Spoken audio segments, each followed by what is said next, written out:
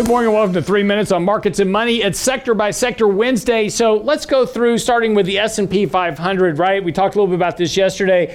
Markets are very elevated here. Money flows are positive. And generally what that suggests is that you're just going to have a lot of consolidation, limited upside in the markets temporarily. The thing you want to watch for, though, is this MACD signal. If the MACD starts to roll over and cross, that's typically what leads to bigger corrections in the markets. But not all sectors are participating in the market right now. If we look at communications as a good example here, right, communications also stalled kind of at all-time highs, a little bit bigger sell signal going on, very close to triggering a MACD. That suggests that that area, which is primarily Google for the most part, Google, Comcast, Netflix, that's really your communication sector. That area looks to be a little bit extended here and potentially prone to some weakness.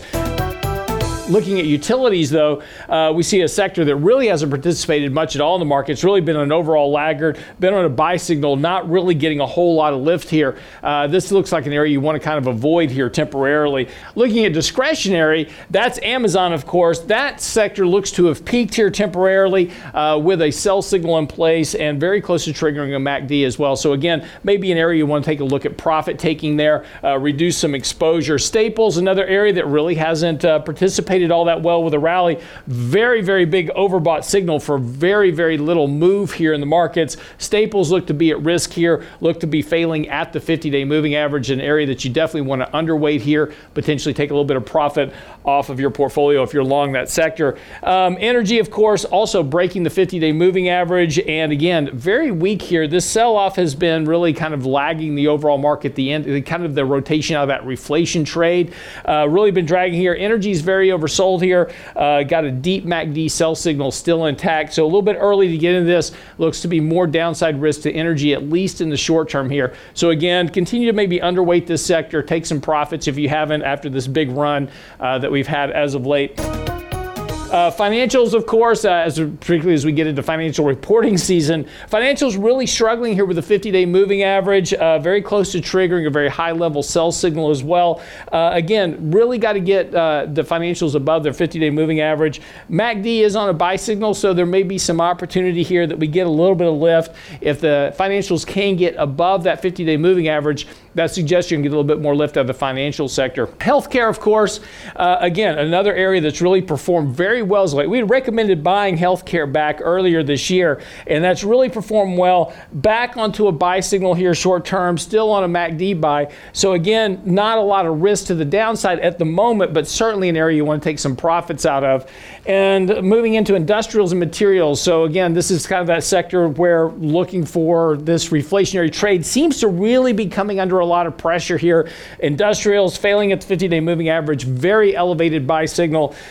This potentially has a lower way to go. If we start to see more deflationary pressures in the economy, we could see some further disappointment in industrials. Basic materials, as a consequence, though, also very overbought here. Again, much worse performance than actual industrials as well.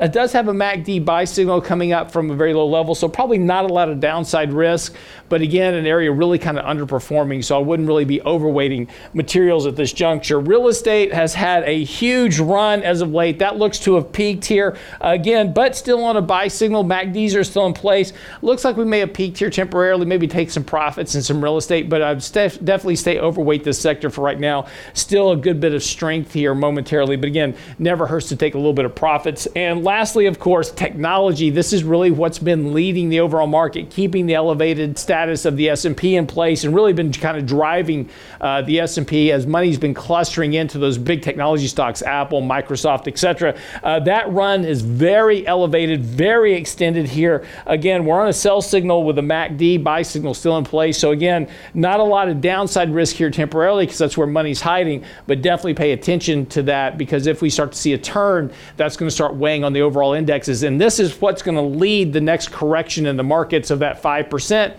Probably as we get into later July or early August, that's what you're going to be looking for here. Very decent deviation from the 50-day moving average, so a 5% correction well within context of norms at this point. That's 3 minutes on markets and money. We'll see you tomorrow.